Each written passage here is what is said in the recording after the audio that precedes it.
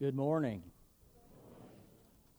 I don't know what you expected earlier in the week that your Sunday would be like, but I've learned not to answer the telephone when my district superintendent calls. I should have known better, but there it was. Dr. McCain wants to talk to you. And I also learned that don't turn in your bio until you read the other guy's bio.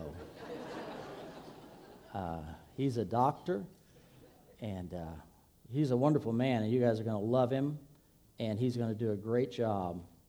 And I was going to be really witty, and I was going to say, turn on your phones to John chapter 17.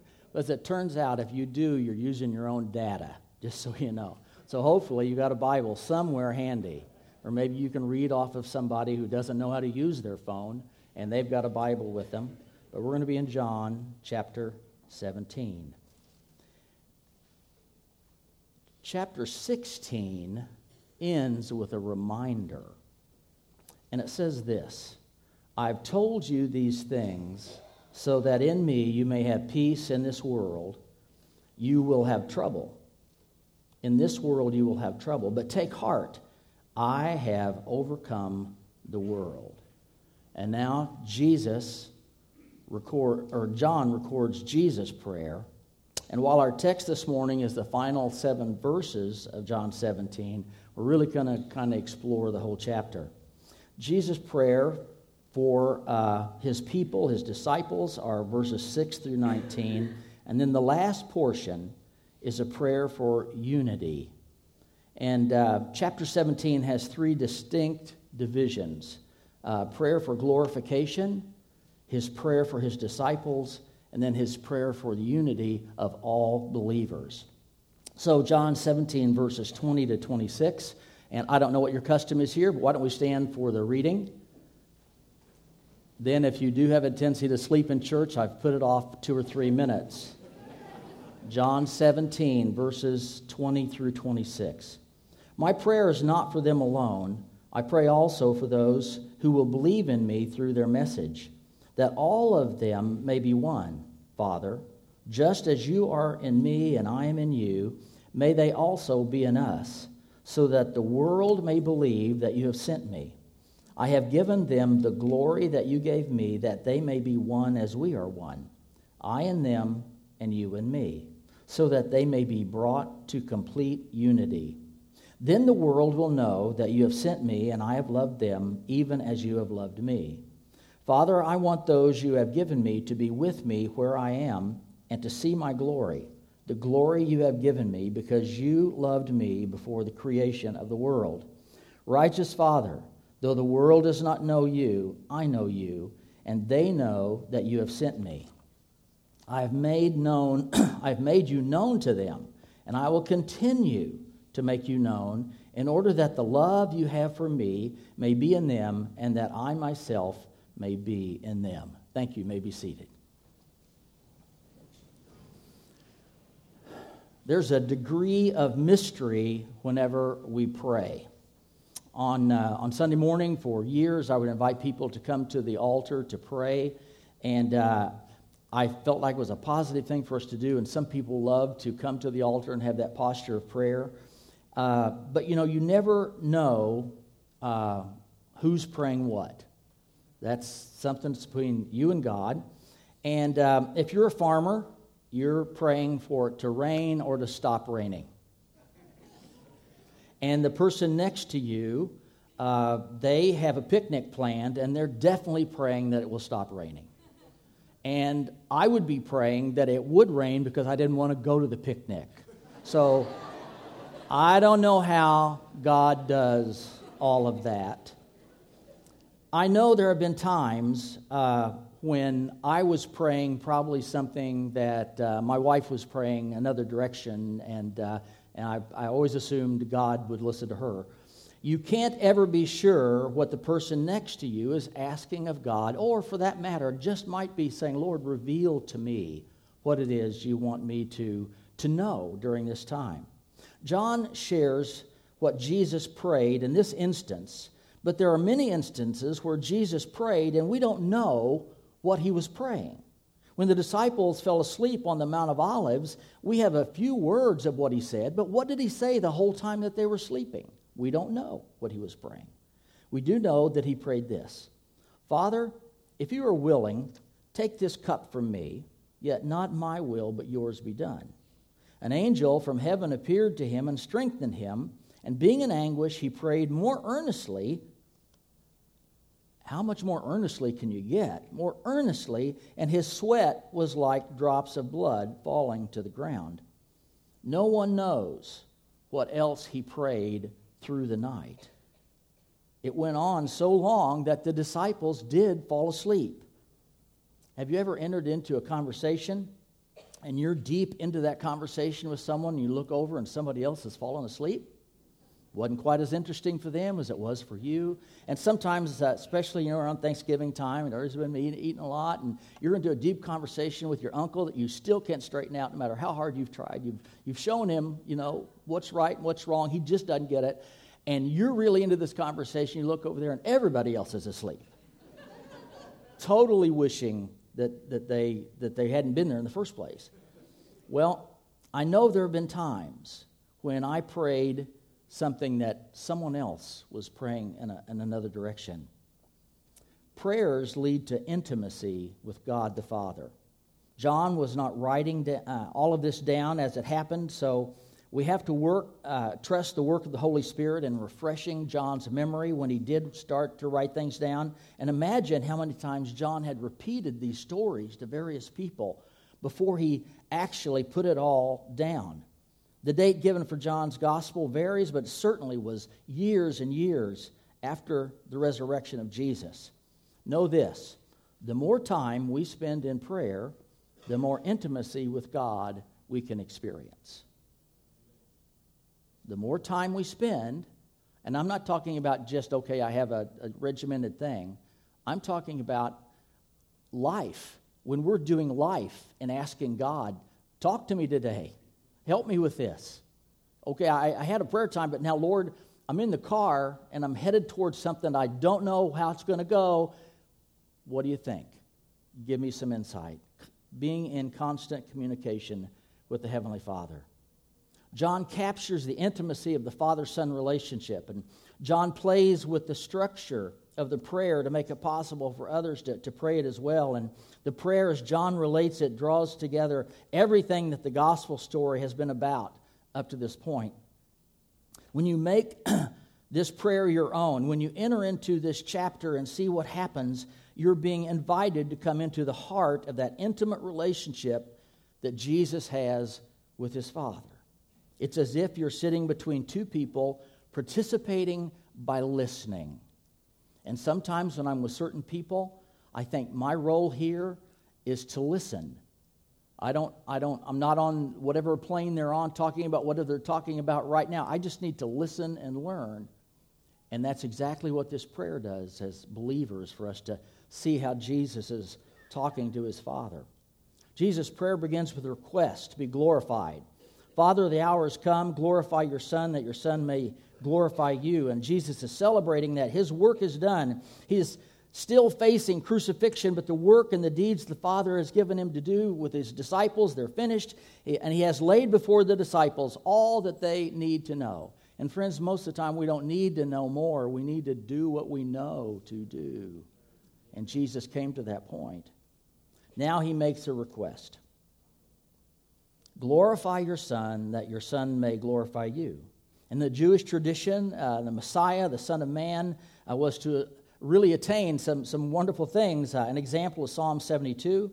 May he rule from sea to sea and from the river to the ends of the earth. May the desert tribes bow before him and his enemies lick the dust. May the kings of Tarshish and of distant shores bring tribute to him. May the kings of Sheba and Seba present him gifts. May all kings bow down to him and all nations serve him. The Messiah. The Messiah was to have universal dominion, and for the believer, eternal life had already begun. When the Messiah takes his seat next to the Father, those who have put their trust in Jesus have begun this experience. Eternal life is not just an after-death experience. Jesus has brought us that life now. And in your Bibles, in John chapter 5, verse 24, very truly I tell you, whoever hears my word and believes him who sent me has eternal life and will not be judged, but has crossed over from death to life. And I'm afraid too often we've thought, well, eternal life, that's what you get after you die. Eternal life starts when you put your faith and your trust in Jesus Christ. Eternal life has begun for you. So as we look at the second section of this prayer, Jesus identifies and prays for his followers. And his followers are distinct from the world.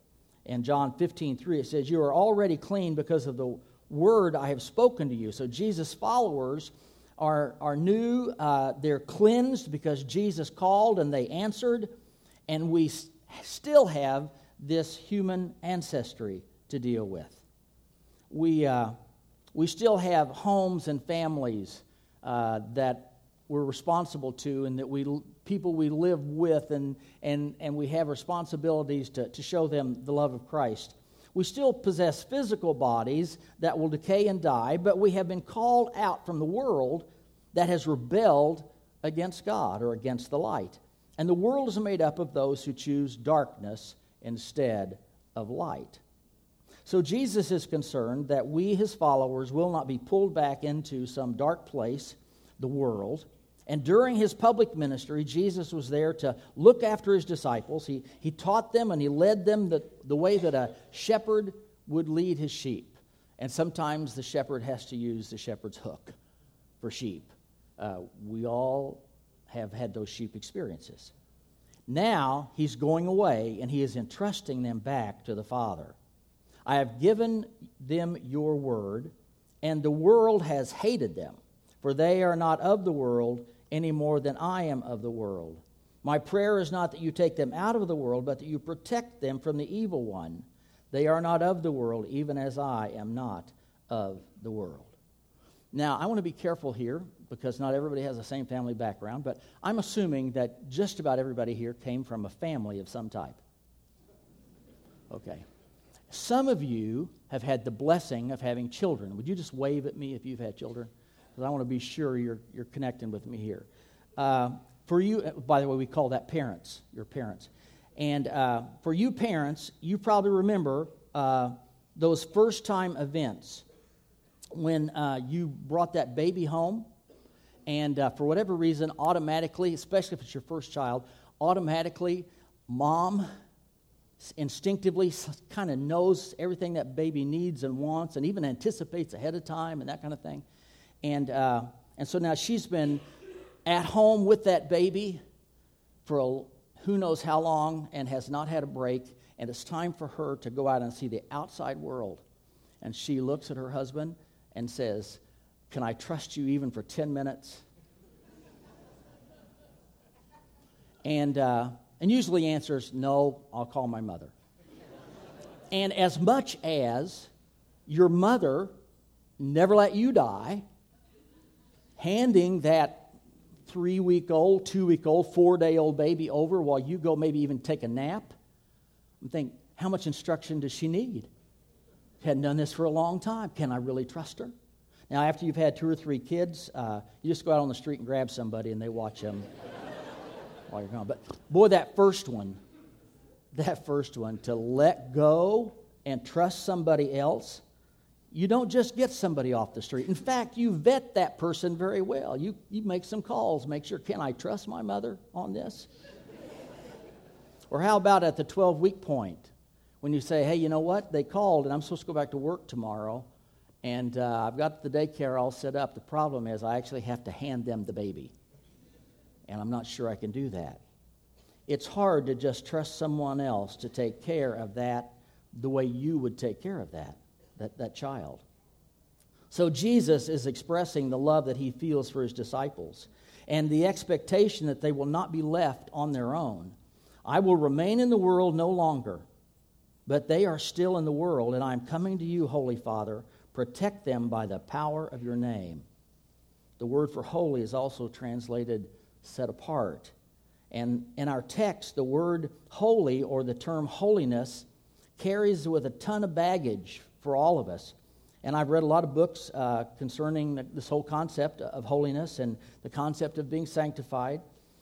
But just like the word love, when I say holy or holiness, everybody here has a unique understanding of what that word is going to mean. I love my wife. I love my truck. I love my kids. But not all alike and not all the same. I take my truck to the car wash. I take my wife on vacation. I took my kids to college. Don't take your kids to the car wash. Don't leave your wife at college and forget to go back and get her. Because we automatically know, oh, no, okay, that's different. Love is different in each one of those situations. And we are set apart to be what He has called us to be. We are to be set apart. We are to show Christ's love. So as Jesus is set apart, He prays that His followers will be holy as well. Sanctify them by the truth. Your word is truth. And in the context of first century Judaism, holiness called to mind the temple. And it was considered the holy place and the place where God lived. And the innermost shrine was called the Holy of Holies. And the high priest would go there once a year to make atonement for the sins of the people. And the high priest had to go through special ceremonies of consecration to be set apart so that he could enter into the presence of a holy God. With that backdrop, Jesus said, "As you sent me into the world, I've sent them into the world. For them I sanctify myself, I set myself apart. For them I sanctify myself, that they too may be truly sanctified," or set apart. Jesus wants His followers to be a holy people in the best and fullest sense of the word. So Jesus is entrusting His followers back to the care of His Father, who will then send the Comforter, the Holy Spirit. The disciples will now enter into a relationship that we experience. Jesus has taught them everything that they need for where they are right now. Now, I don't know that I know everything I need to know for later, but the Lord provides for us as we need. And He has everything you need for where you are right now. I will remain in the world no longer, but they are still in the world. And I am coming to you, Holy Father. Protect them by the power of your name that you gave me, so that they may be one as we are one. So Jesus prays for the unity of all believers. My prayer is not for them alone. I pray also for those who will believe in me through their message, that all of them may be one. And Jesus is talking not just about His immediate disciples. He's talking about you and me. He was talking about those who would come after as well. When you and I share the message of the gospel, we are doing exactly what Jesus is praying to the Father, that lives will be changed because of our testimonies, and not just the words we say, but the lives that we're living. So who first told you about Jesus? And I'm going to tell you, don't tell me your parents, because I really hope they told you, but I'm talking about that first significant person outside of the realm of your parents who was instrumental in you giving your heart to Jesus Christ. And I'd like you to write that in your folder there, or write it on your wrist, or put it into your phone. Who is that person? Because if we don't visualize who it was for us, we may not visualize what we're supposed to be doing for somebody else. So who was that person? I don't see anybody writing. I don't see anybody moving. This isn't going well. I need you to write that down. Who was that person? Because my person was Rex Connor. I was, 8 or 9 years old, and Rex Connor thought, man, that boy needs help. So he would take me fishing and let me drive his car. Or he was a state patrolman. He could do that. He let me sit inside and drive the car. And all kinds of neat stuff. Rex Connor was instrumental. And one day he had enough influence with me that he looked at me and he said, "Jack, what do you plan on doing for the Lord the rest of your life?" And I didn't have a very good answer, but later I did. Rex Connor was the guy for me. So who first told you? Maybe that'll give you some insight in what you can be for somebody else.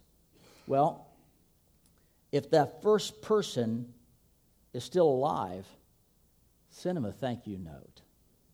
Make it real in your life. Send them a thank you note. Express to them what they meant in your life. Now, the church is never more than one generation away from extinction. And all it would take is for one generation to decide, well, I'm just going to lay down and quit. I'm not going to teach my children or share with my neighbor or fund missionaries. Every generation has its responsibility to share the message of Jesus.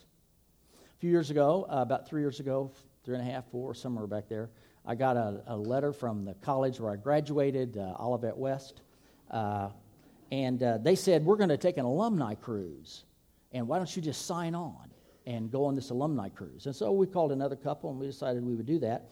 And we're on this the ship that they chose, and there was some other alumni. And, once you get on those ships, then you go various places. And they say, you want to do another little outing here, and you get on a smaller boat and go somewhere else. And so we took this little cruise out in Haiti, Labadi, Haiti. And so we're, seeing all this stuff. And I start talking to this gentleman that's I've never met him before. He's just on the boat there. And it turns out he's a lawyer. And I said, oh, well, tell me about that. And he said, the reason we're interested in this cruise down here in Haiti that we're to get off is our daughter came on a missions trip down here. She was a part of a group that came down, and she's doing missionary work down here. I said, oh, that's great. And we had further conversation. And the colorful language gave me the impression that she was way more involved in the church than her daddy. And I always like to hold off on telling them what I do. I get a more honest conversation if I wait to the very end. And they run out of stuff to talk. What do you do? I said, well, I'm a minister. I'm totally offended by everything you just said. Actually, oh no, I'm a minister. We're down here on a cruise and had a good time. Well, this man wasn't down there on a mission, but he underwrote one. I always think it's interesting how God uses people that don't even know they're being used. His money helps support the mission of the church, whether he wanted to be there or not. God used him to underwrite his daughter's mission. So no matter where you go in the world, the name of Jesus is known. Kings and queens and presidents and generals and artists will soon be forgotten, except for where they may be written in some history books. But the name of Jesus is known around the world, generation to generation, and you and I are a part of that thread that keeps that message alive. You and I are a part of the thread that is the result of the prayer that Jesus prayed. So Christian unity is based upon the unity of the Father and the Son. That all of them may be one, Father, just as you are in me and I am in you, may they also be in us, so that the world may believe that you've sent me. So Jesus is praying that we may be one holy and universal body. He is praying that the teaching of the apostles will cross every boundary, be translated into every language, survive every war, and be life-changing in every generation. He's praying that we will be united in the issues that really matter. And friends, not every issue matters, but we are to find unity. Well, when you think about the things that divide denominations, it usually boils down to how we handle the sacraments or how we define the relationship between God and someone who isn't living up to our standards. Not many denominations disagree on the Trinity or the importance of the crucifixion and the resurrection of Jesus. And if we agree on the major points, it's a shame we make such a big negative deal out of the other stuff. Because not everything is as important as everything else. At the N.T. Wright seminar last week, and if you don't know that, there's God and then N.T. Wright. And we're not sure he's not smarter than God, but we think God is still smarter than him.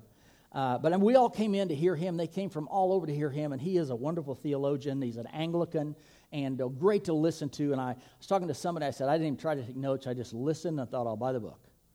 And someone else said, listening to him was like trying to drink from a fire hydrant. It was just so much stuff coming at you all the time. And so during one of his lectures, he was poking fun at the Methodist church, because he's an Anglican, and the Methodists have a history of building giant churches right across from Anglican churches. And so he was poking fun at that, and it just so happened I was hosting a couple from Indiana, and he pastors the Lakeville Church, Methodist Church over in Lakeville, and he's married to an ONU grad, and everybody ought to be married to an ONU grad. And so we're hosting them, and boy, I mean, as soon as NT made fun of the Methodist, I had some fun. How about that, Mr. Methodist?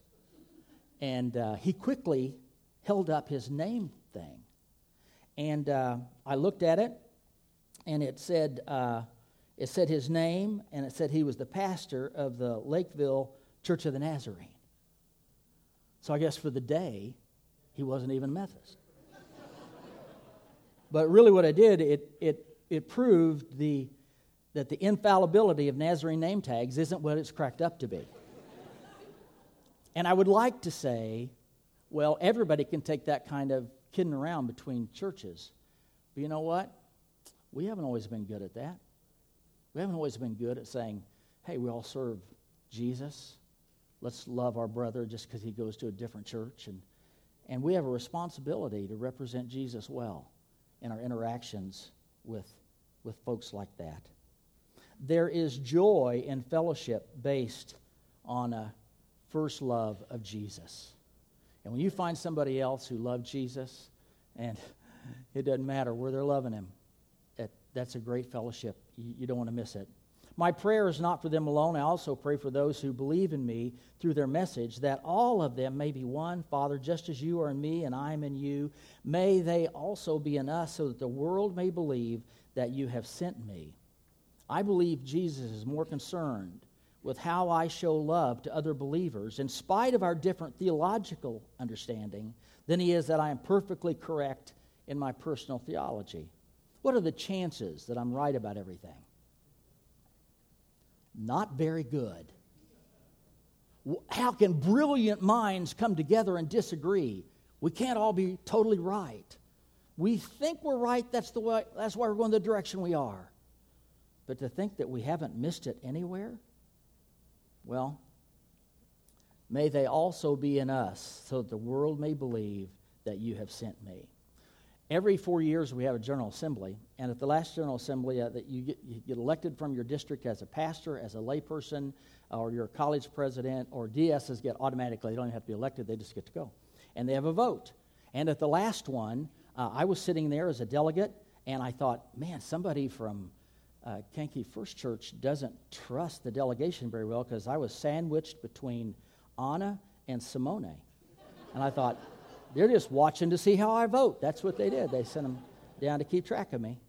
And you know, we come there, and we have a Bible and an opinion, and we're ready to quote the scholar that agrees with our viewpoint. And then we quickly realize that there are delegates there from all the way around the world, totally different cultures, that have some interesting viewpoints that we need to acknowledge. It's not all about my vote. Well, I pray also for those who will believe in me through their message, and I've kind of rewritten this. You know, after a while, you start rewriting your Bible. I pray also for those who believe in me through their message, as they understand it, that all of them may be one, Father, just as you are one in me and I am one in you. May those delegates also be in us, so that the world may believe that you sent me. How we treat each other in a delegation like that says more about our relationship with Jesus than how we vote.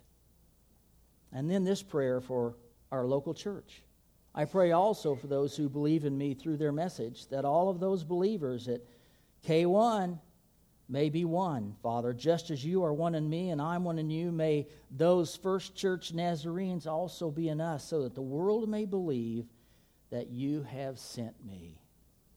Folks, the world is watching us, and they want to see if we really do love each other.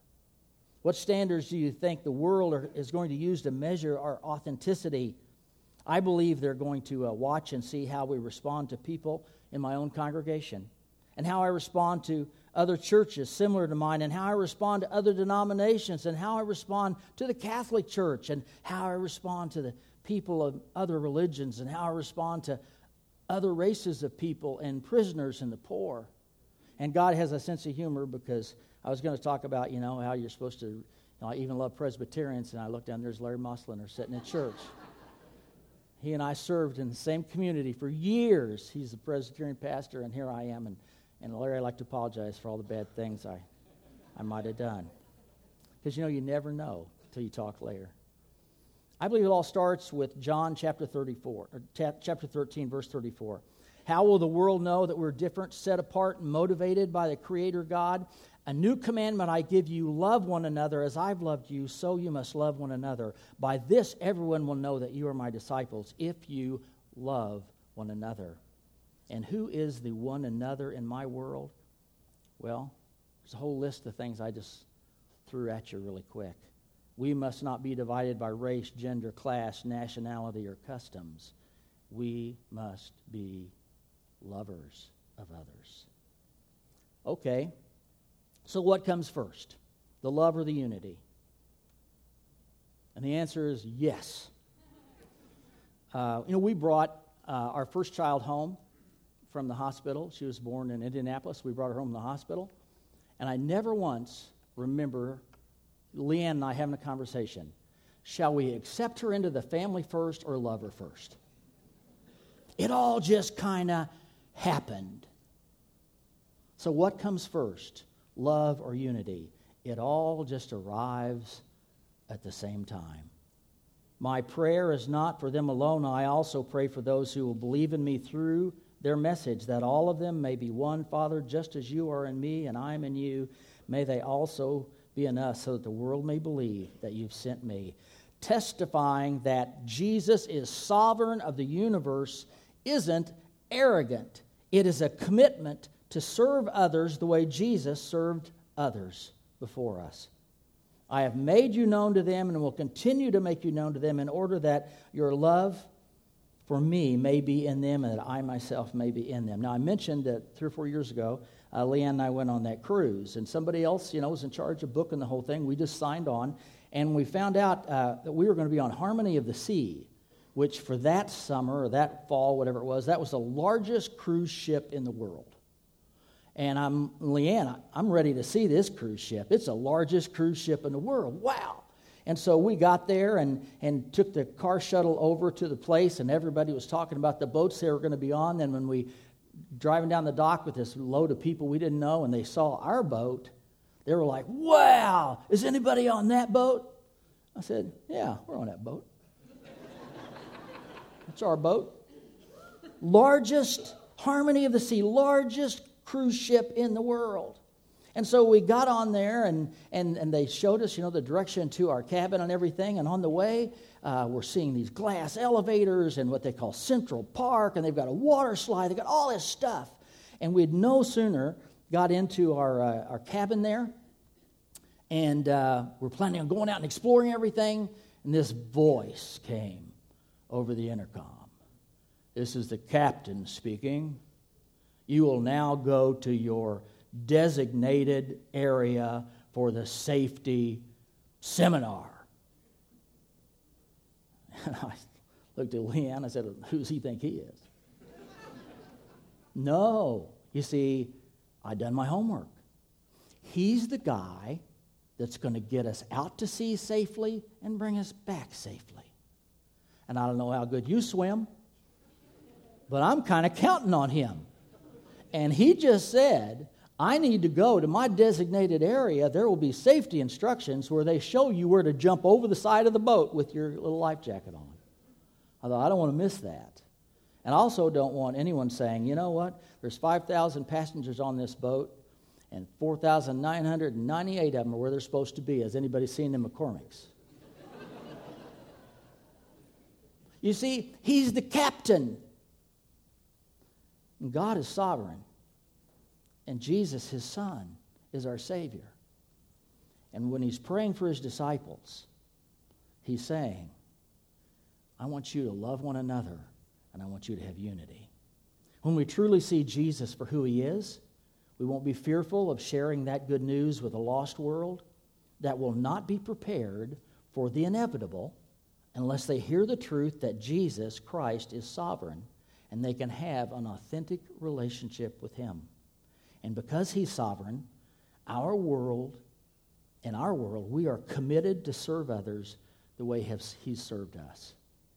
So I just want to close today with a prayer, but first, one little commercial. After serving for 33 years and not wanting to be in the way of a new pastor, I needed a place to serve. And guess what I found? We didn't have a designated greeter on Sunday mornings in a children's center. And you know what else we didn't have?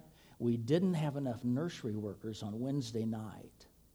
And so my job now is I'm the greeter on the children's end, and whenever my name comes up on the schedule, I work the nursery on Wednesday nights. And I say that because a bunch of you are younger than me. And you're thinking, I'm in this big church, I don't really get the attention that I need. You show up to be a nursery worker, you'll get more attention than you ever dreamed. And why? Because it's another way to show people how much you love Jesus. Let's stand for prayer. Our Heavenly Father, we came this morning to be blessed by you and to bless others around us with our worship. We've sung the songs, we've prayed the prayers, we've heard the message. And Lord, the truth of your prayer for your disciples is right there for us. It's really not that difficult to understand. We may have made it harder. But Lord, help us to love one another. And as the world looks at various Nazarene churches, may they know that those pastors are treating each other with love and respect and kindness and grace. And may we show from the very onset that we love each other.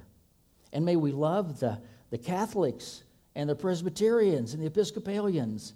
And Lord, may we love those that are part of religions that we don't understand, we don't agree with, and they don't call you Lord, but they're real people that have souls. And we'll never love them through hate. Lord, help us to love them. And Father, I pray as we go out this week, we won't go out to change the whole world. We'll go out to change our next door neighbor, or the person in the cubicle where we work, or the most difficult child in our class when we're teaching. Lord Jesus, may your Holy Spirit move us to go out and change our world one person at a time. We pray in Jesus' name. Amen. You are dismissed.